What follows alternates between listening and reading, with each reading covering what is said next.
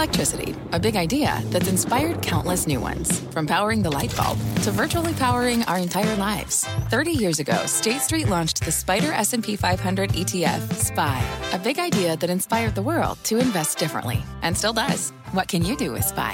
Before investing, consider the fund's investment objectives, risks, charges, and expenses. Visit ssga.com for a prospectus containing this and other information. Read it carefully before investing. SPY is subject to risks similar to those of stocks. All ETFs are subject to risk, including possible loss of principal. Alps Distributors, Inc. Distributor. Homes.com knows that when it comes to home shopping, it's never just about the house or condo. It's about the home. And what makes a home is more than just the house or property. It's the location and neighborhood. If you have kids, it's also schools, nearby parks, and transportation options. That's why Homes.com goes above and beyond to bring home shoppers the in-depth information they need to find the right home. And when I say in-depth, I'm talking deep. Each listing features comprehensive information about the neighborhood, complete with a video guide. They also have details about local schools with test scores, state rankings, and student-to-teacher ratio. They even have an agent directory with the sales history of each agent. So when it comes to finding a home, not just a house, this is everything you need to know, all in one place. Homes.com. We've done your homework.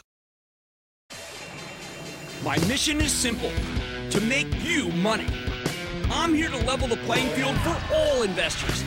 There's always a bull market somewhere, and I promise to help you find it. Mad Money starts now. Hey, I'm Cramer. Welcome to Mad Money. Welcome to Cramerica. Other people want to make friends. I'm just trying to save you some money. My job is not just to entertain, but to educate, teach you, and get you through this period. So call me at 1-800-743-CNBC or tweet me at Jim Cramer. All I can say is, thank God it's Friday. In a week where the Dow plummeted 5.7%, notching its worst 5 days since January 2016, we're thankful for this. The closing bell.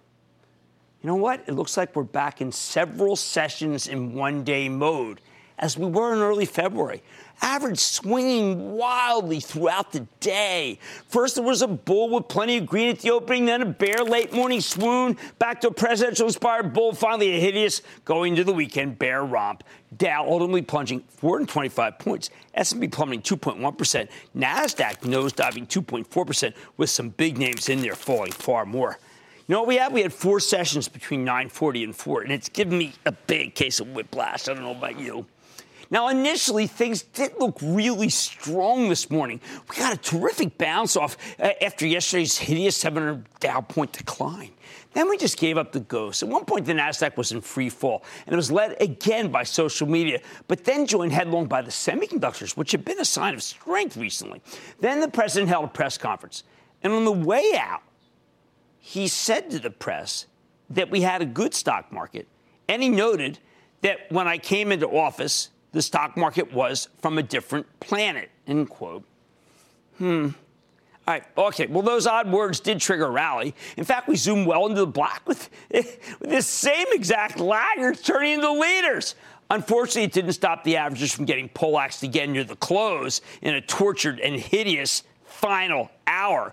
You know what? By the end, we were almost totally bereft of any leadership aside from the defense stocks, as defense fared well in the big omnibus spending bill that the president just signed into law. Look, I hate to say it, but I honestly think the president's become pretty frightening to investors in the stock market.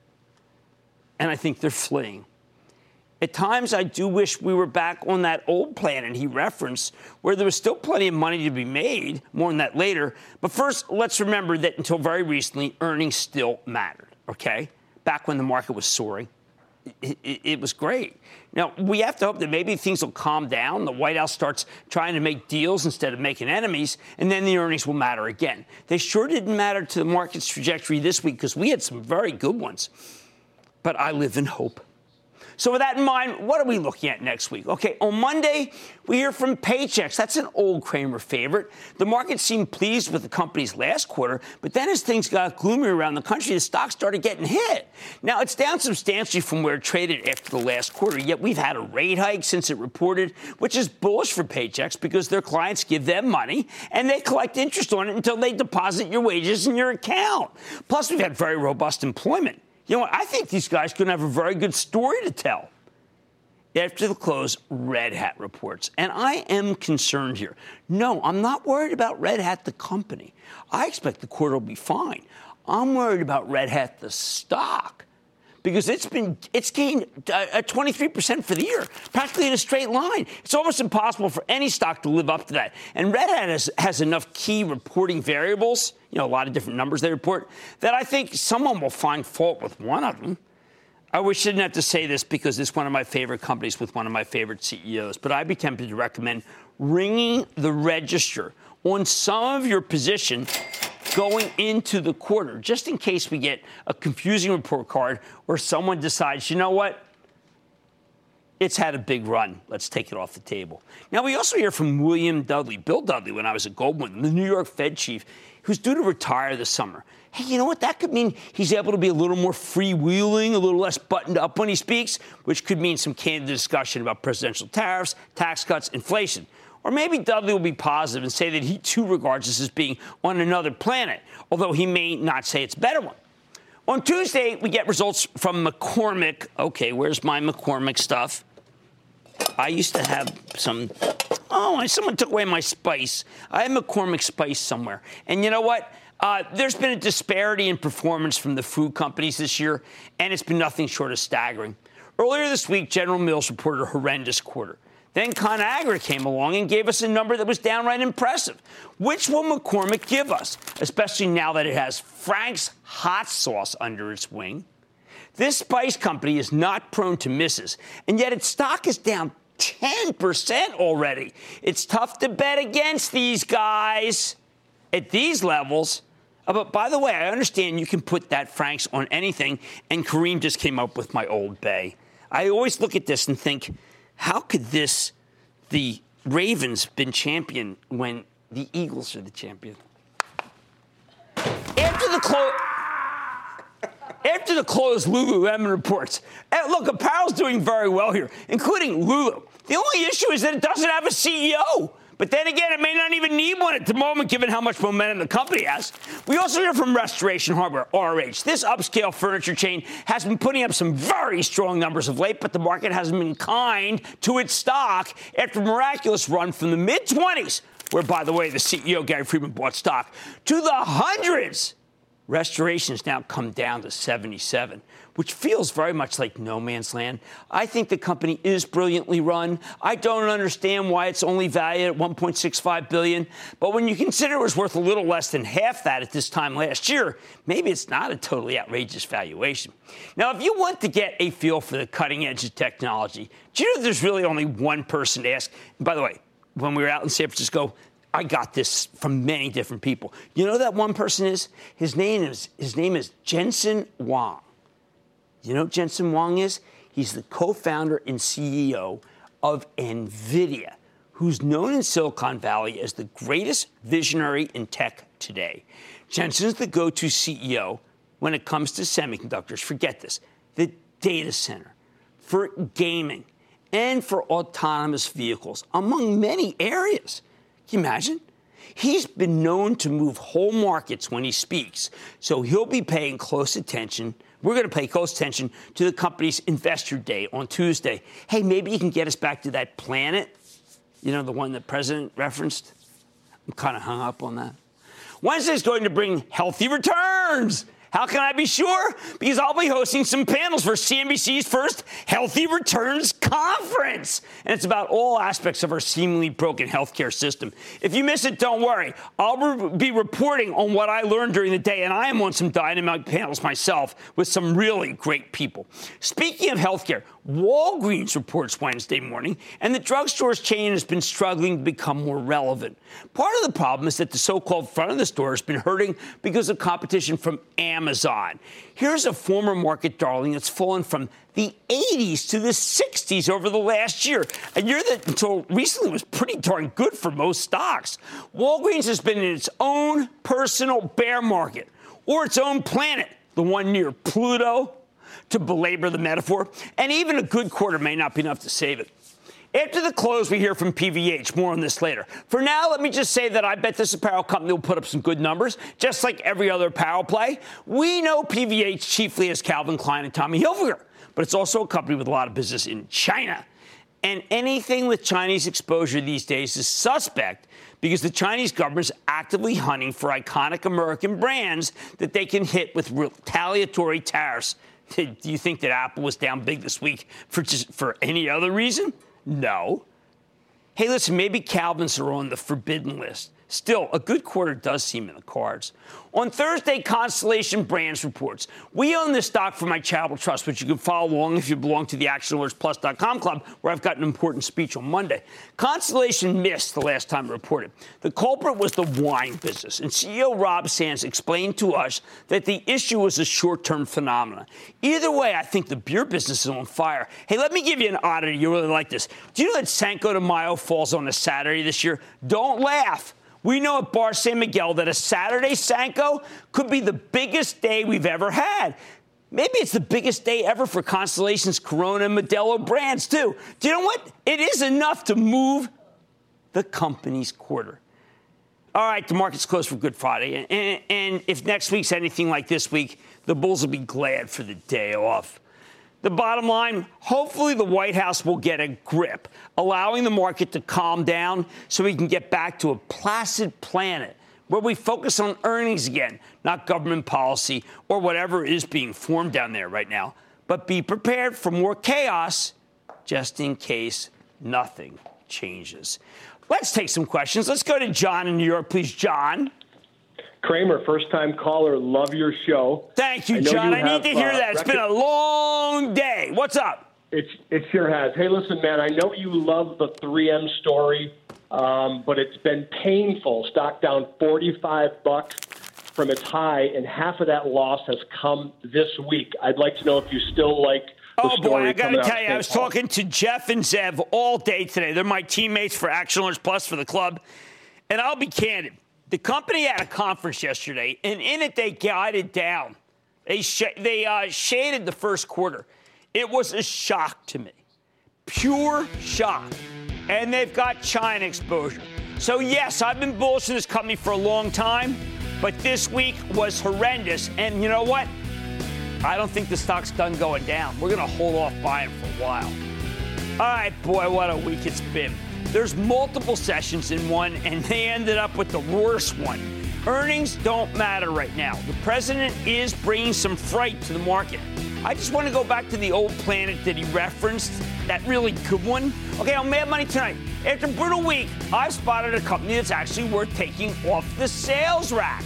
I'll reveal the name just ahead. Then the CEO of newly minted Dropbox turned down a takeover offer from Steve Jobs to keep control over the cloud storage star. How's it going on the first day of trading? I'm eyeing the company. And ADT and Burlington, two private equity-backed IPOs with very different outcomes. Coming up, I'll explain how to tell the difference between a raging success and a total flop when it comes to these kinds of deals. So stick with Kramer.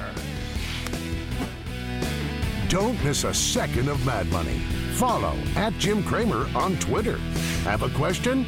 Tweet Kramer. #MadTweets. Send Jim an email to madmoney@cnbc.com or give us a call at 1-800-743-CNBC. Miss something? Head to madmoney.cnbc.com.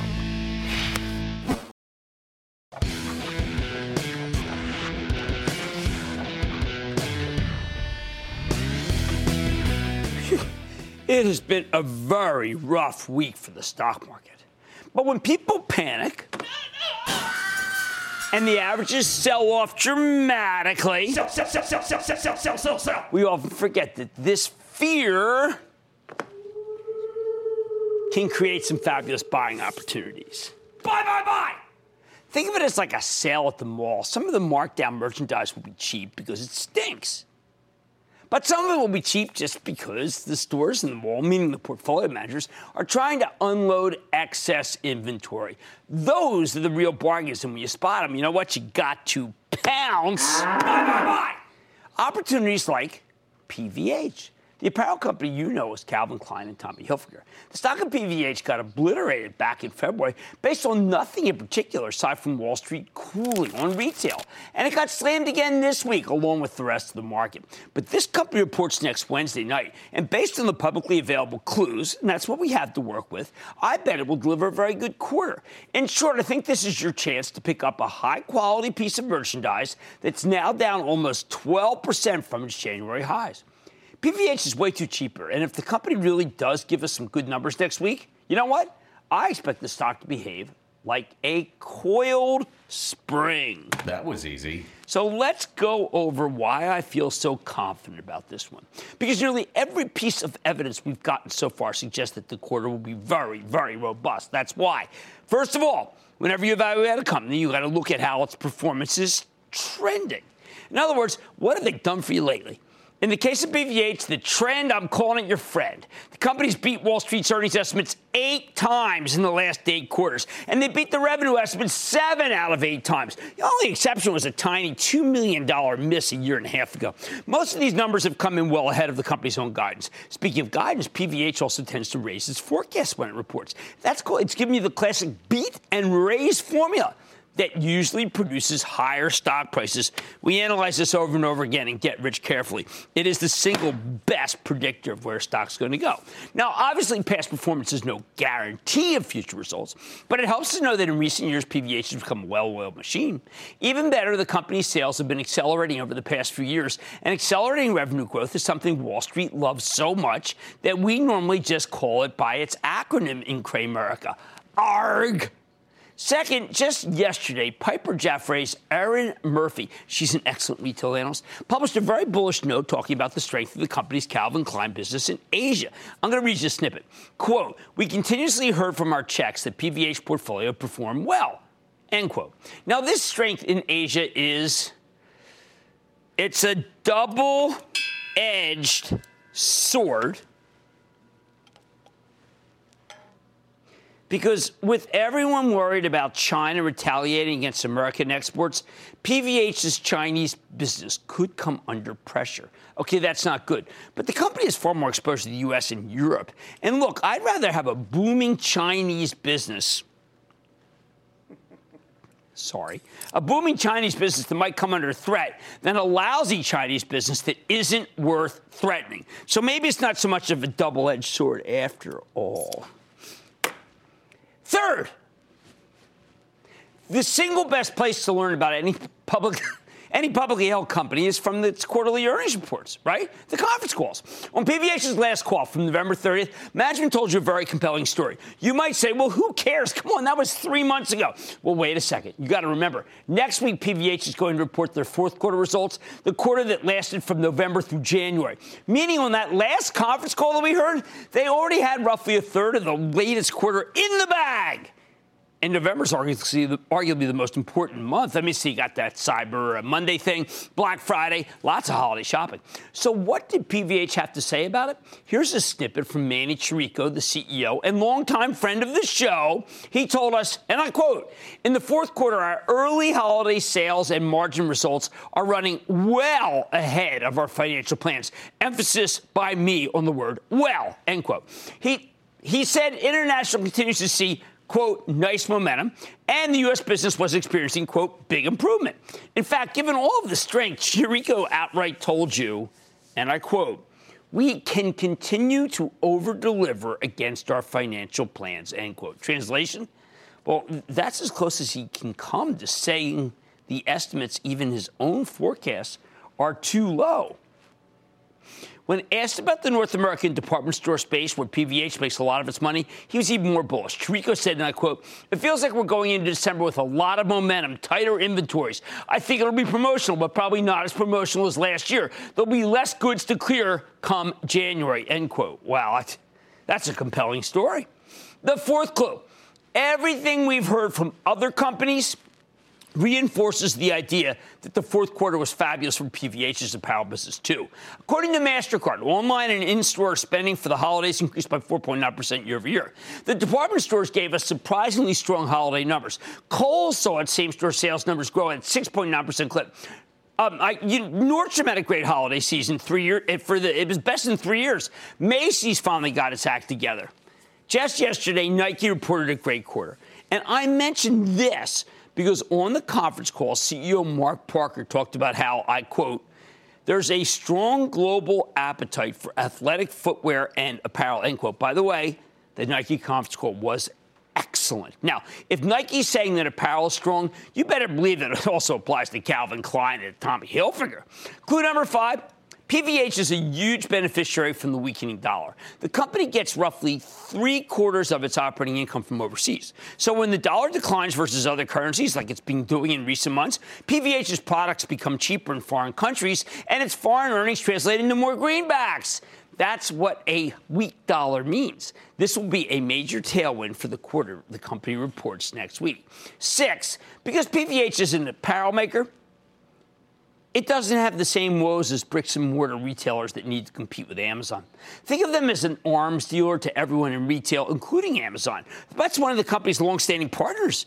Together with Amazon, they created a bunch of Calvin Klein pop-up stores in New York and Los Angeles. This was a holiday exclusive, and I have a very good feeling about these numbers. Why? Because they had already been open for weeks at the time of the last conference call, and Chirico sounded very excited about how this Amazon collaboration thing was going.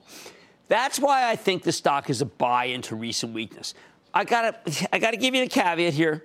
Even if the numbers are excellent, if Chirico says anything really worrisome about the escalating trade dispute with China, well, it could torpedo the whole story.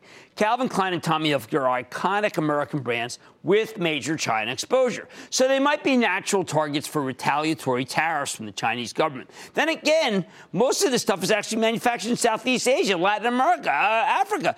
A tariff on Calvin Klein does more to punish Bangladesh than the U.S. Heck, a lot of the merchandise is even made in China. That makes it less of a target for retaliation. But here's the bottom line. Even with the newfound trade war worries, I think the stock of PVH has come down too far too fast. This company is set to report what I believe will be a terrific quarter next week. And given how well apparel's been selling, I think it's absolutely worth buying ahead of earnings. Much more Mad Money ahead. Dropbox just made its public debut and its share soared. I'll tell you if you've missed your chance to get into the largest tech IPO since Snap. Then after a tough week for the averages, oh yeah, I'm helping you determine how to spot a beaten down winner and a loser that deserves that beat down. You're not going to want to miss this case study. And Trump's Big Short. What's our president thinking? And does he have a plan? I'm going to talk tariffs, trade, Trump. Stick with Cramer.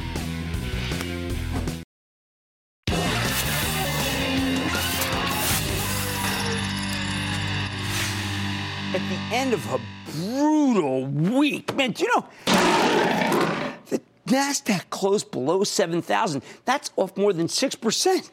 It's nice to get a reminder that good things can still happen. I'm talking about the fabulous initial public offering for Dropbox. Do you know, the largest tech IPO in more than a year, which only closed up over 35% today. If you were paying attention over the course of the session, you know that this was a white-hot deal. For the older generation who may not be familiar with this one, Dropbox is a cloud-based storage play. They let you access your files over the web anywhere at any time. This is exactly the kind of stock that Wall Street wants right now. No wonder the deal ended up pricing substantially higher than the original range of 16 to 18. That eventually got raised to about 18 to 20, but Dropbox actually came public at 21, and then it opened at 29, which is where it stayed. At this point, though, none of that is really relevant, is it? What you need to know is whether Dropbox is worth buying at these levels. So let's try to figure this one out. First of all, Dropbox is a company that's changed a lot over the course of its short lifespan. It was founded in 2007 as an online storage play, an easier way to share your data across multiple devices. But since then, the company's become more of a digital collaboration platform.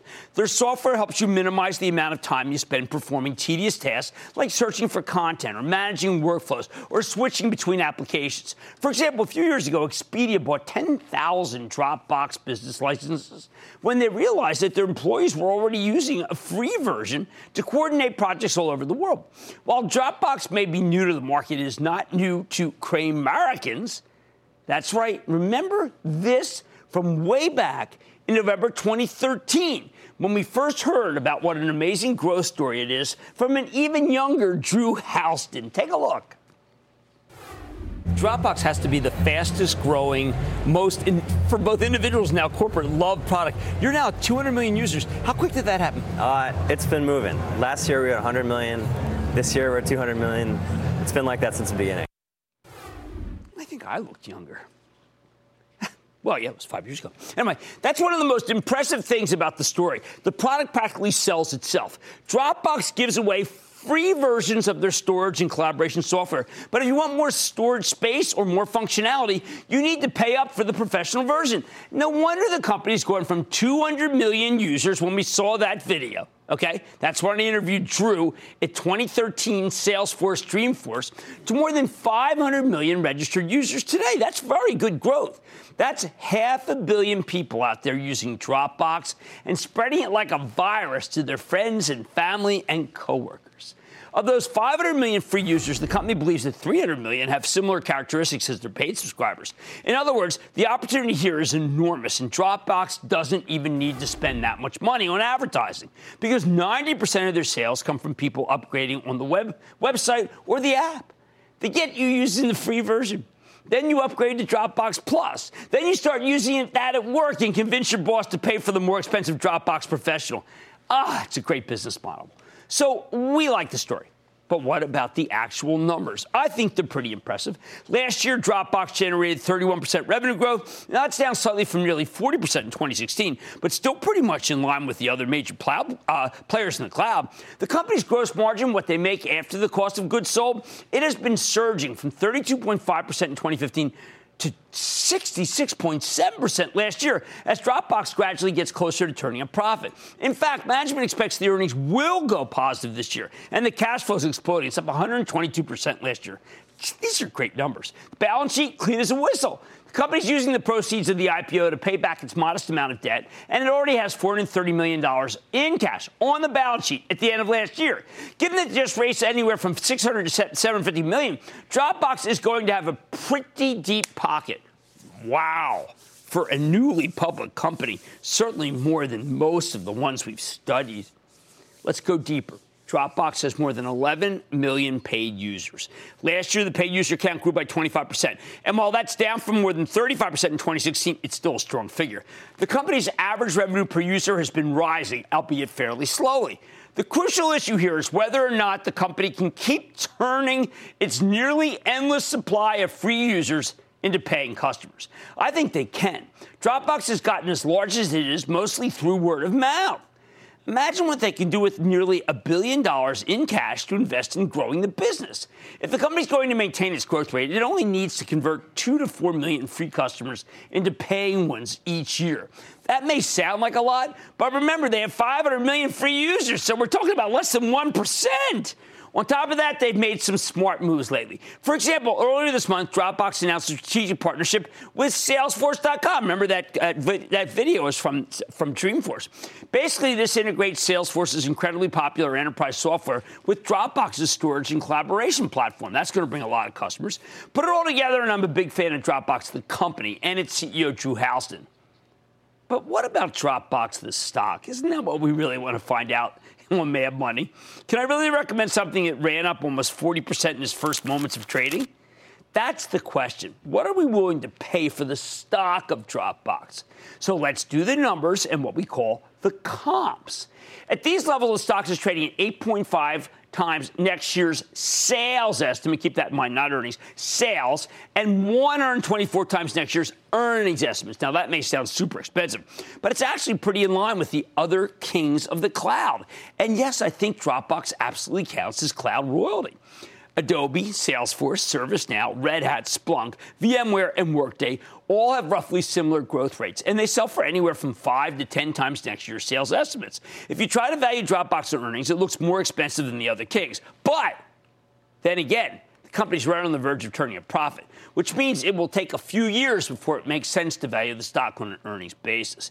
In short, Dropbox is trading like it's one of the kings of the cloud. So you have to ask yourself, does it deserve to trade like a cloud king? I think so. Dropbox is cheaper than Adobe, but it's growing faster than Adobe. Ideally, I'd like to wait for a pullback before telling you to pull the trigger. But you know what? I'm not sure you're going to get one. The bottom line, look, you need to be careful with these red-hot IPOs. That said, I absolutely feel comfortable about giving you my blessing to speculate on Dropbox. Notice the verb there, speculate. There aren't that many first-class cloud plays out there, and the group will only become more attractive if people keep freaking out about a trade war with China like they did all this week. Because this is the kind of secular growth theme that keeps working even if the economy slows down. I say put on part of your position and then hope the stock of this incredibly well-run company gets slammed so you can buy more later and lower. John, in my old home state of Pennsylvania. John. Jimmy boy, how are you today? Man, I don't know. Just getting the stuffings kicked out of me. How about you? It's a rough one. It is rough. I was doing some work, getting my car done, and I saw the ending numbers. It was not pretty. But, Jim, I'm calling about Twilio. They just announced a collaboration with Singtel a couple days ago, an Asian telco company, and to improve their cloud communications platform. I just want to know, what are your ideas on Twilio? Going forward? On Twilio? Okay, here's the problem with Twilio. It's had such a big run. I like Jeff Lawson. I like George Yu. Number 2 used to be at Salesforce. But it's had such a big run, and everything's coming down. You got to wait for this one to come down along with it, because holy cow, sellers were everywhere. All right, Dropbox. Congratulations to Drew Houston, because this made a fabulous Wall Street debut. You have my blessing to actually speculate on this one and hope for a pullback to buy more. Okay, much more Mad Money ahead. Think security company ADT and retailer Burlington don't have much in common? Think again. Both are private equity-backed IPOs, and they can teach us an awful lot about how to spot a winner and a total loser. Then whatever happened to President Trump, who loved being graded by the stock market? After a tough week for the averages, I'll tell you if attitudes have changed, his or ours. And all your calls rapid fire in tonight's edition of the Lightning Round. And of course, a look back at this amazing and terrible week that was. So stick with Cramer.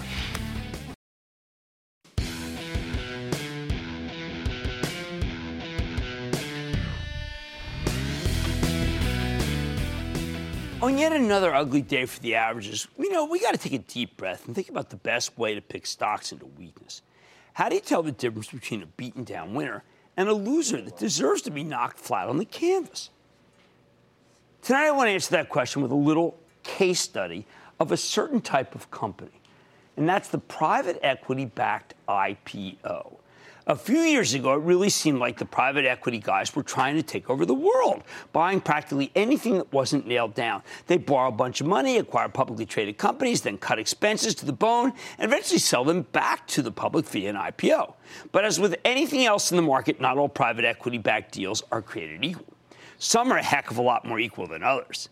If you want to know what a total dog looks like, check out ADT, and that's Andy, Dave, Tom, the maker of security systems that came public again 2 months ago. The stock's fallen from an already discounted IPO price of $14 to $8 and change in less than 2 months. No one wants to go near this thing. The reason? ADT was taken private by Apollo about 2 years ago, and it really doesn't seem to have benefited very much under its time that it was private with Apollo's tutelage.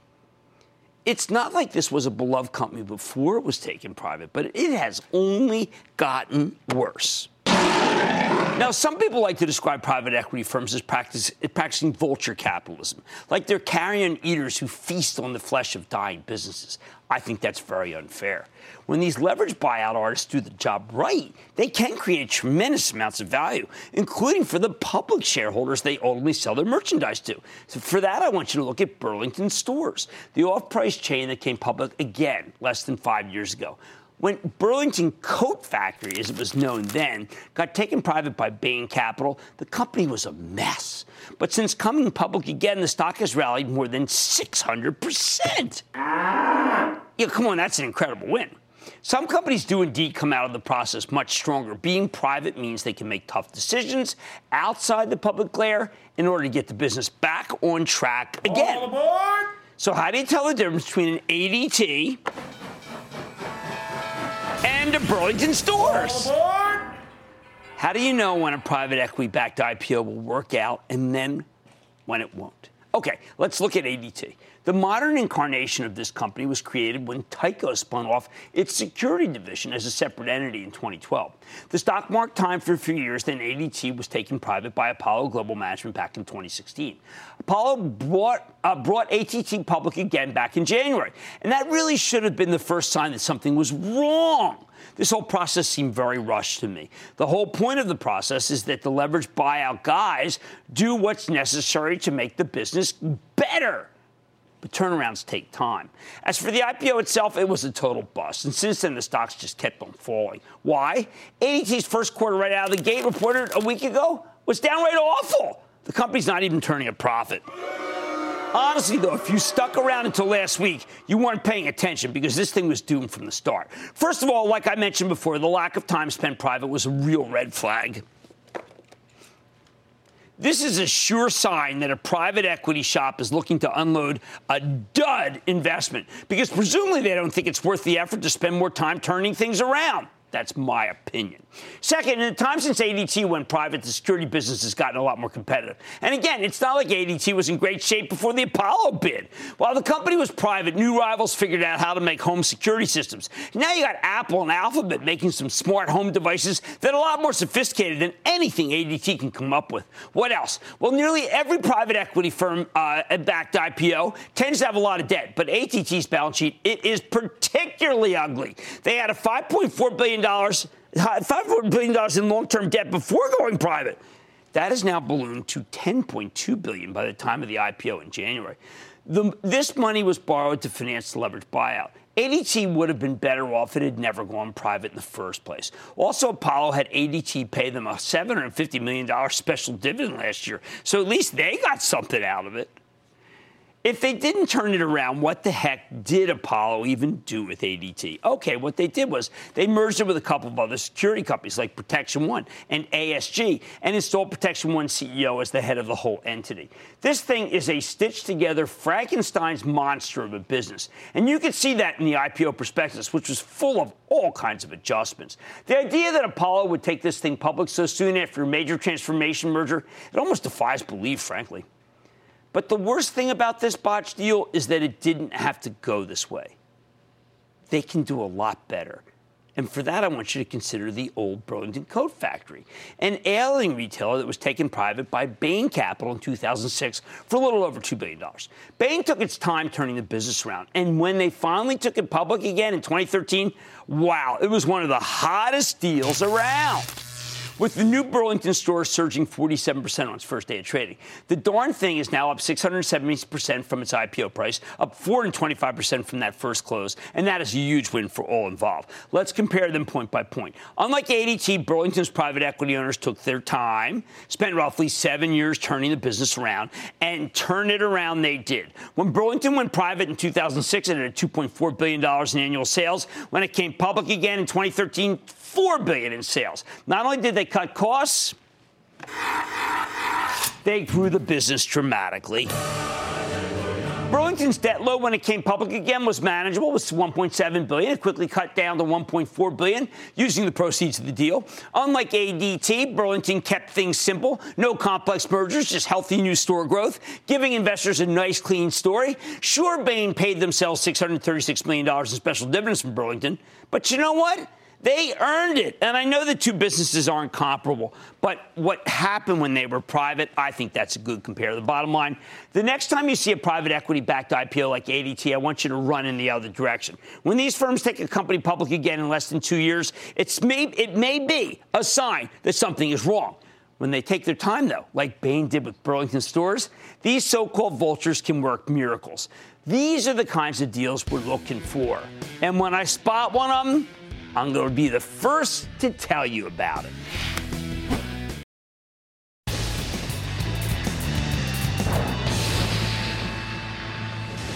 It is time. It's time for the lightning round. Quick, you wrap throw one. Somebody say about that. Like, so play this out. And then the lightning round is over. Are you ready, Skeet? Time for the lightning round. I'm going to start with Melissa. Go with Melissa. XPO Logistics. Hold, sell. What do I do? No. I'm holding it. Man, Chapel Trust sold it too soon. This company's doing much better than every other company in the business. Stay long. Scott in Florida. Scott. Hey, Jim. How are you? Oh, rough day. How about you? Yeah, I feel you. But this is Scott from West Palm, the famous Winter White House. Yes. Question for you is PSEC, Prospect Capital Corporation. Your upside on that? No, I think it's that yield north of 10 tells me I think things should be concerned. I am not going to recommend that stock. Ron in Pennsylvania. Ron. Hello, Jim. Ron. Jim, I too have shed tears of joy when the Eagles finally won the big one. Yes. What's up? Hey, my stock is Cypress One. Okay, it's a REIT. The real estate investment trust is doing poorly. Yields 4%, but it's data center. When that stock goes between 4 and 5%, I'm going to say buy it. Let's go to Gino in Florida. Gino. On Semiconductor. On Semiconductor, I like very, very much. It's an inexpensive semi. They're coming down. It's a buy. Let's go to Paul in Texas. Paul. Booyah, Jim. Booyah. My stock is Altice, ATUS. No, wait, that's got too much debt. Not going to be there for me. I need to go to Mike in Missouri. Mike. Jim Cramer, how are you, buddy? I am good. Struggling to get through these days, but good. How about you? I'm doing great. Hey, I just need your take on Cypress Semiconductor. All right, Cypress Semi is a very good semiconductor. However, there is a lot of speculative money in it. I think it could go down to 16. Don't need to pull the trigger now. And that, ladies and gentlemen, is the conclusion of the Lightning Round. The Lightning Round is sponsored by TD Ameritrade.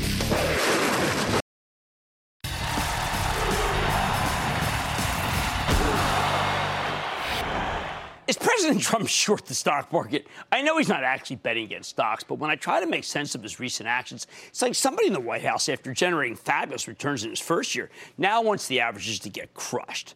Look, for his first 13 months in office, the president did everything in his power to make stocks go higher. No denying that. Now, though, it feels like he's decided enough with the stock market. It's time for a new thing to brag about, humbling China. Suddenly, he's turned his back on stocks, and whenever he talks about how strong the market is, as he did at the end of today's press conference, a little voice in the back of my head wonders that if he were a hedge fund manager, which he isn't, he's trying to pump up the averages so he can sell them from a higher level. Again, I know that's not really the case, but I'd almost feel comforted if it were true. Then the recent moves of the administration would make a little sense, because the way this trade dispute with China has been handled, it is indeed as if the White House wants the averages to go lower. Yeah, if you really wanted to crush the market, you'd start attacking the Chinese out of nowhere after slapping tariffs on steel and aluminum with no clear idea of how to actually implement the policy. Think about how they've handled the steel duties. Our steel producers argue that the Chinese are dumping steel illegally. Not here in America, but everywhere else on Earth. That punishes and pushes the price down, hurting our producers. So the president decides to slap a duty on all imported steel to ensure that the Chinese can't sneak their stuff in through Canada, Mexico, whatever. The policy had some drawbacks, but it made sense. It was logical.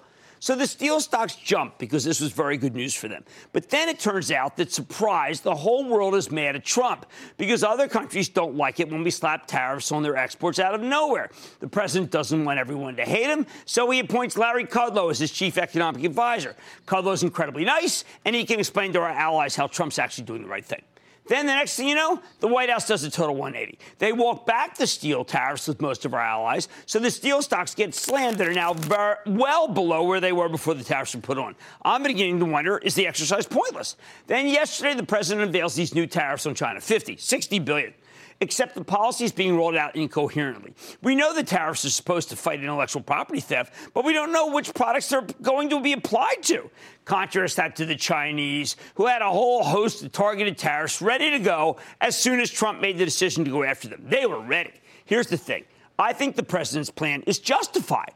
But if you want to beat the Chinese government in a trade war, you need to outsmart them. There's a cost of fighting back, so it's not worth doing if we aren't going to do it well. China spent the last year preparing for this. We can't just threaten them and then slap on tariffs with no bargaining being done, especially when we haven't even decided what we're going to impose the tariffs on.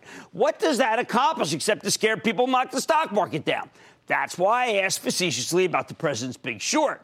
Of course he isn't really short stocks, but you have to wonder what the heck happened to the guy who used to grade his job performance based on the performance of the market. As long as the president keeps firing high-level people, undoing policies from last week, and antagonizing the Chinese with no clear objective, he'll be a headwind for stocks, not a tailwind. A suboptimal and ill-advised situation indeed. Stick with Cramer.